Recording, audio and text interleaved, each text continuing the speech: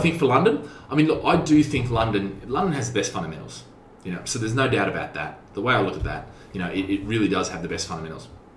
And for me, it says, this is just a headline, prices tipped to rise, forecast to defy lockdown and fears of COVID second wave with a 2.5% growth. Look, there's plenty of this. Some postcodes are weakest markets: King's Cross, Marylebone, Mayfair, Covent Garden. These are all areas which have had some pretty decent, times. So it's usual for them to slow down, and to not grow. And if you think about it, a lot of those areas too are really central. So a lot of people aren't working in the cities now, that sort of thing. So there's a lot of fundamental changes happening in London, but I still think it is the best fundamentals, bar none, and then the ripple effect will take out from out there.